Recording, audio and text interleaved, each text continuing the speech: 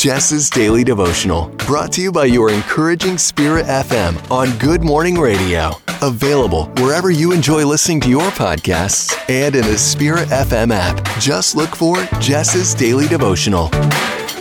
1 Thessalonians 5:16 reminds us to rejoice always, pray without ceasing, give thanks in all circumstances. Yes, in all circumstances. For this is the will of God in Christ Jesus for you.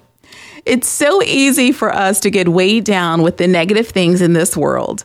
Our lives and the lives of those around us are full of troubles that make us weary. And some days it can be difficult to find joy in the middle of our own chaos. Man, don't I know it.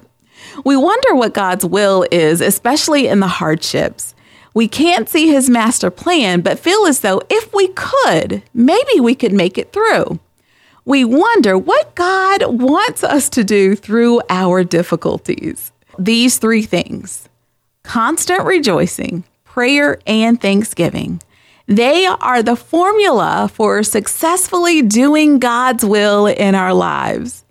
Take a moment, think about what you're thankful for, rejoice continually in what God has done for you, and thank God intentionally for those things.